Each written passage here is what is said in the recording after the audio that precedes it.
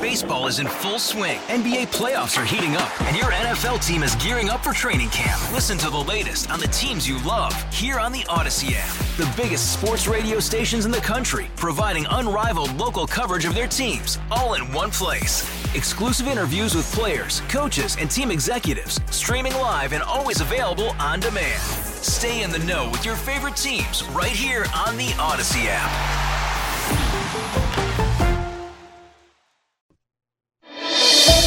What's driving the conversation in California today?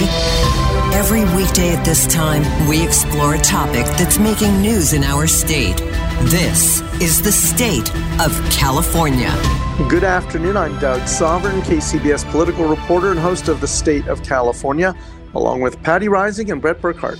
Republican lawmakers in Sacramento say they've got the answer to California's recent surge in violent crime, including a wave of mass shootings. Republican members of the state assembly gathered on the steps of the state capitol today to unveil a package of bills they say will help law enforcement and crime victims. While Democrats call for more gun control, their GOP counterparts say California needs to better enforce the laws that are already on the books and give police more tools to prevent violent crime in the first place.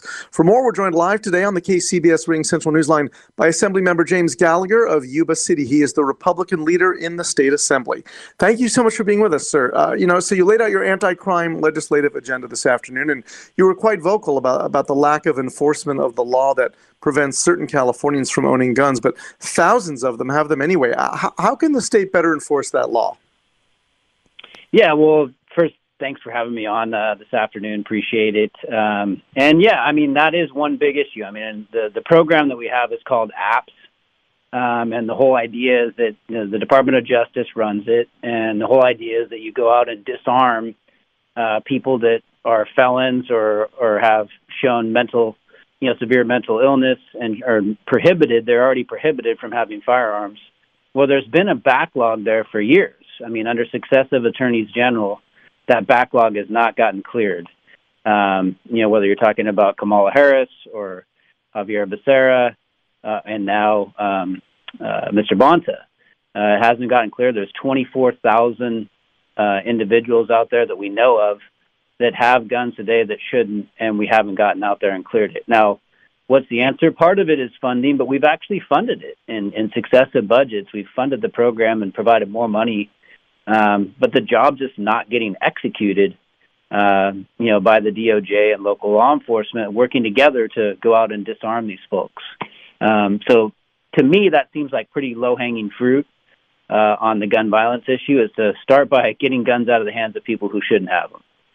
The package that you and your colleagues unveiled today notably does not include any new gun control measures. How do you reconcile your tough-on-crime proposal while not addressing gun safety? Well, they actually do. For instance, we have a bill that would bring back gun enhancements, sentencing enhancements. So a few years back, through some legislation that was passed, that was removed. So using a gun in the commission of a crime, that enhancement was taken away. We would bring it back. I think that is, that sent the wrong message to begin with. I'm not sure what the Democrats and Newsom were thinking about in terms of, passing and signing that legislation. We would bring that back. But look, the fact of the matter is we have over 100 gun laws in California, and they don't really seem to be doing the job of stopping gun violence. There's something deeper here. Part of it is, this lawlessness that has sort of been created in California where there really is no penalty for crime. We think that's a big part of it. But it's also like getting at, how do we stop these dangerous individuals from getting to that point in the first place? Whether it's someone that's suffering from severe mental illness, the criminals that we know are committing crimes. That was the case with the Sacramento mass shooter, a guy that was released from his prison term after 4 years when it should have been a 10-year prison term.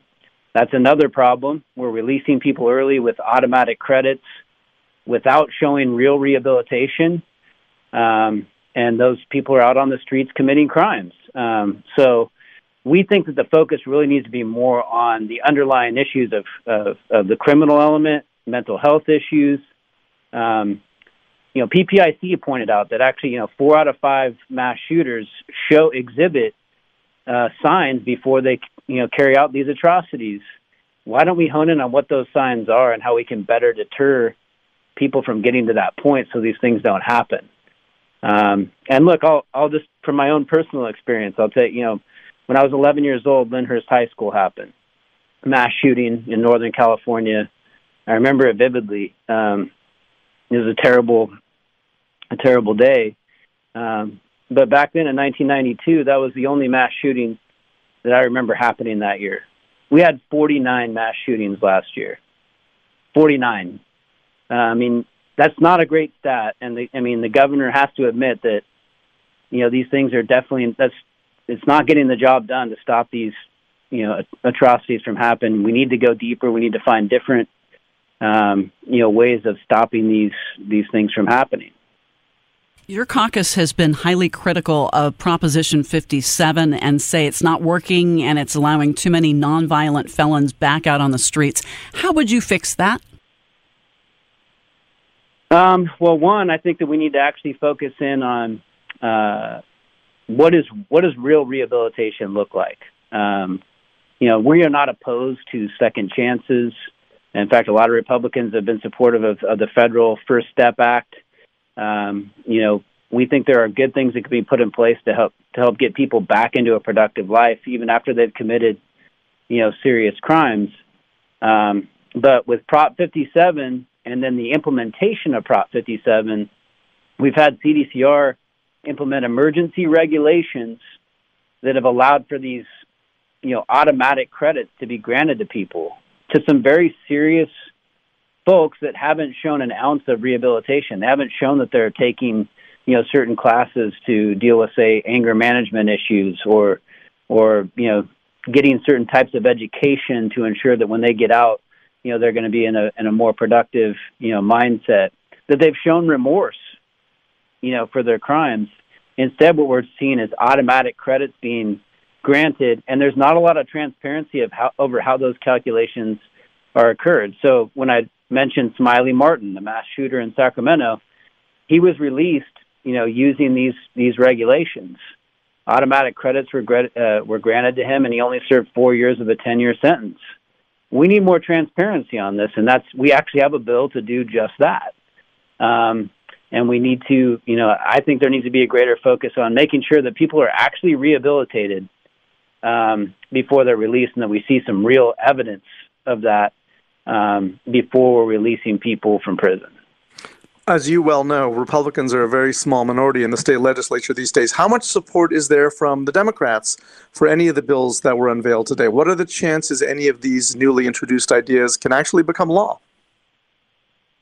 Well, actually, you've seen a lot of Democrats even introduce similar bills in previous sessions, especially in the retail theft and petty theft area, reforming Prop 47.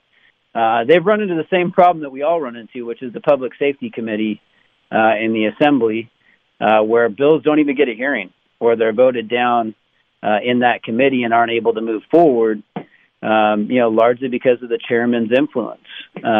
There's 80 people in the Assembly, and I would venture, I would say that there's probably a majority, Republicans and Democrats, who want to support some of these proposals.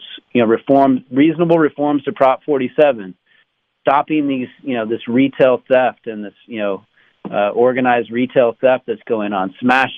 Greater penalties for repeat smash and grab offenders, tackling fentanyl and making sure that there's real penalties, for people who are, getting dangerous fentanyl into our schools and killing our kids. We have reforms on that. And I think there's going to be bipartisan support for many of these types of measures. But it's a matter of, hey, can this get through the Public Safety Committee? All right. Well, thank you so much for your time. Good luck. Assembly Republican leader James Gallagher checking in with his party's proposals to tackle violent crime in California. Hey, Rob Bradford here. I have set out on a mission with my good friends at FanDuel to prove what I have known for some time. Baseball isn't boring. Now I have a daily podcast to prove it with some of the most notable people in the baseball world, screaming baseball isn't boring from the mountaintops, or at least agreeing to come on our show. Players, managers, GMs, and yes, even the commissioner of baseball, Rob Manfred. It has been a constant wave of baseball's most powerful voices. So join the revolution. Subscribe and soak in Baseball Isn't Boring. Listen on your Odyssey app or wherever you get your podcasts. You'll be glad you did.